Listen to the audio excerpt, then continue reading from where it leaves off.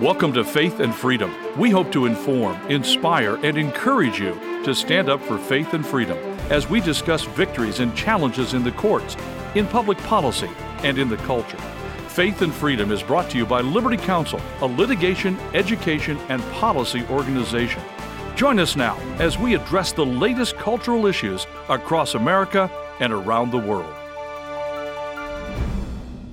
Florida grand jury finds COVID-19 response harmful and ineffective. We're going to be talking about this on Faith and Freedom. I'm Matt Staver, founder and chairman of Liberty Counsel. Joining me is Holly Mead. Well, I think, all along we've been saying these same things, and it's good to see that Governor Ron DeSantis requested that the Florida Supreme Court commission a grand jury to investigate all what's happened during the COVID crisis. Yeah, and if you think about Florida, how Floridians were affected, if they were affected, and they certainly were. The whole nation was affected. The whole nation was even more so affected. And Florida had a little more freedom than some of these other blue states. A lot more freedom, especially as we moved a little bit further into COVID. Mm-hmm. I mean, our schools were open in August, September of 2020. Right. Where other states were locked down for another couple years. And regarding churches, when we had that first pastor that we represented was arrested, that kind of turned the ship for Florida as well. Yeah, and lockdowns. That changed on April the 1st. So right. The lockdowns happened in March. Right.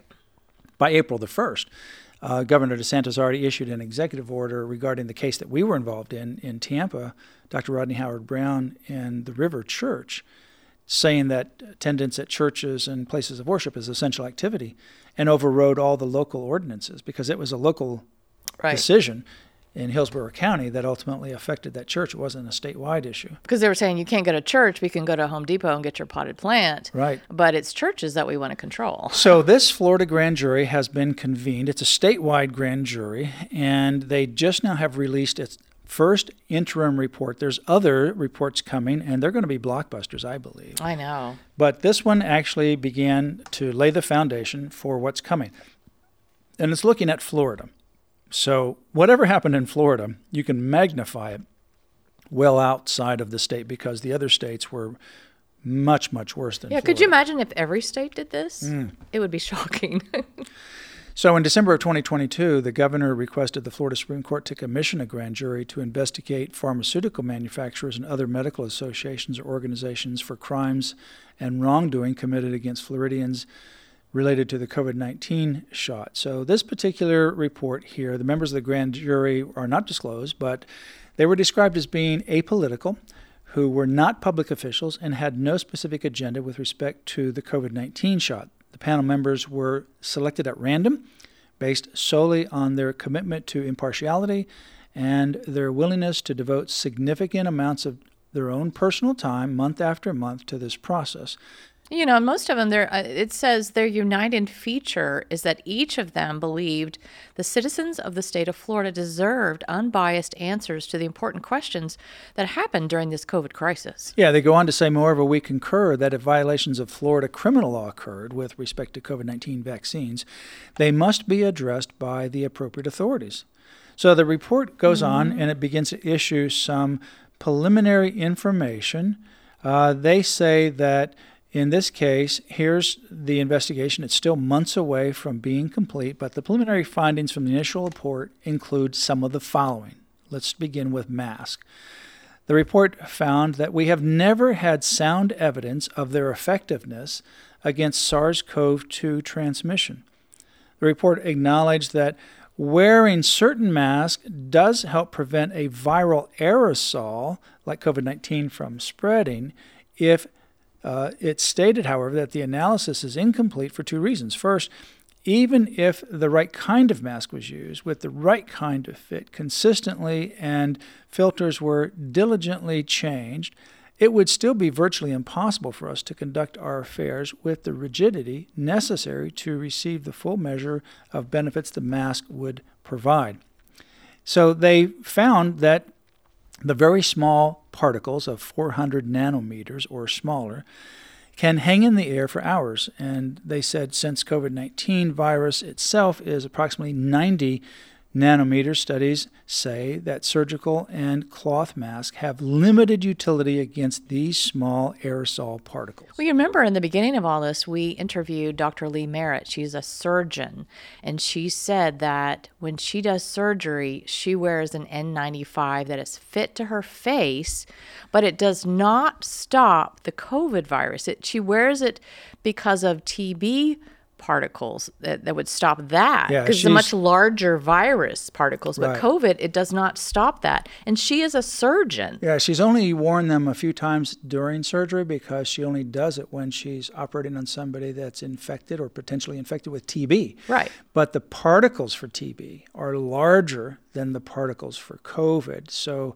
that N95 properly fitted, and that's a key, properly fitted, not just any mask you buy, not just any N95, but properly fitted, will help to prevent the inhalation of the TB virus. But she said the COVID virus, which is what this grand jury is saying, is smaller, and it can still penetrate these masks, and so it's not going to provide the protection. Right, but you think about the doctors, and you go into a doctor, the dentist, where's the little surgical cloth mask? It's not to stop any kind of virus, but it's to keep them from like sneezing or spitting or anything like that into their wound or onto the patient. But it doesn't stop a virus. No, but the mask, then you had double mask, then you remember you had many masks. Secretary of Defense Lloyd Austin, he had mask, and remember that he had a shield too. Double mask and a shield.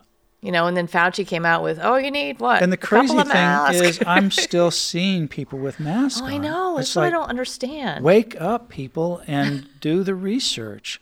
You're hurting yourself because even with a properly used mask, what do? If you're in a hospital, you have it properly fitted. Right. You have to know the size of the virus to see if it's going to be effective. It's not effective against COVID. And then you use it temporarily, you take it off, you gently then don't touch it, you drop it in a disposal, and you get another one. Right. You don't stick it in your purse or your glove box or stick it on the dashboard of your car or throw it in your pocket and then use it again for a week or two or three or four. I mean, that's just nonsense. I know. I try to talk to people who are wearing them, and I'm saying, you realize it's harming you more than it's helping. And some of them are just very adamant about it. But I said it's cutting down on your oxygen, keeping the carbon monoxide within your system, and all those germs are hanging out on that mask. So social distancing, the report talked about that. And also, that was really big. You would get yelled at in a grocery store if you didn't get, 6 feet away, or if you didn't stand on the little thing that's taped on the floor. Remember that? Or if you're going the wrong direction. Oh my I gosh, got yelled at. Don't go the wrong direction. And fortunately, I didn't have to do a lot of that. So Anita did a lot of that, but she's the one who got, everybody who went to a grocery store, you know what I'm talking about. You got hassled if you got down the wrong. Some people got really mad. Oh, yeah. They were adamant. But then again, if you had to go somewhere, you get on a plane, you're sitting, a couple of inches from somebody? Yeah. And remember these lockdowns, these social distancing weren't effective. And remember, this one says instead many states and municipalities did the opposite. So they're also looking at other states as well. Closing parks, taping up playgrounds, and confining people to interior spaces. Crazy enough as it was, this wasn't Governor DeSantis, but it was somebody over in Volusia County. They shut down the beach. Well, first of all, they said that you can go on the beach, but you have to move. You can't sit down or lay down on the beach. You have to be constantly moving. So if you were sitting down on a towel, somebody would say, you got to move. Then they actually shut down the beach for an afternoon, and that got overridden. It was just crazy stuff. Which is, the beach is one of the healthiest places to be, especially if you have something like COVID. They send people to the beach in European countries to get healed. How did our heads not explode? I don't know. And lockdowns, of course, the third thing is they talked about lockdowns. They said that these lockdowns were touted as a way to stop the spread. Or flatten the curve within 15 days, wasn't it? Remember that? And that was just such a bunch of lies. So it says the report effectively lockdowns traded the immediate welfare of a smaller, affluent, well-represented group of older Americans who could afford to stay at home for the larger or the longer-term welfare of a larger, less affluent, poorly represented group of children, teens, 20, 30, and 40-somethings who could not, if anything. The result of this was a modest benefit to the former group at the expense of the latter. Yeah, they call the luxury of the laptop class, those who, could go home, but these more essential workers who are running the country, basically, and the state with services had to keep going. Well, this is just the beginning of this grand jury report. I can't wait to see what they're going to say about the impact of these COVID shots and the policies of these hospitals. For more information, go to Liberty Counsel's website, lc.org/vaccines. That's lc.org/vaccines. You've been listening to Faith and Freedom, brought to you by Liberty Counsel.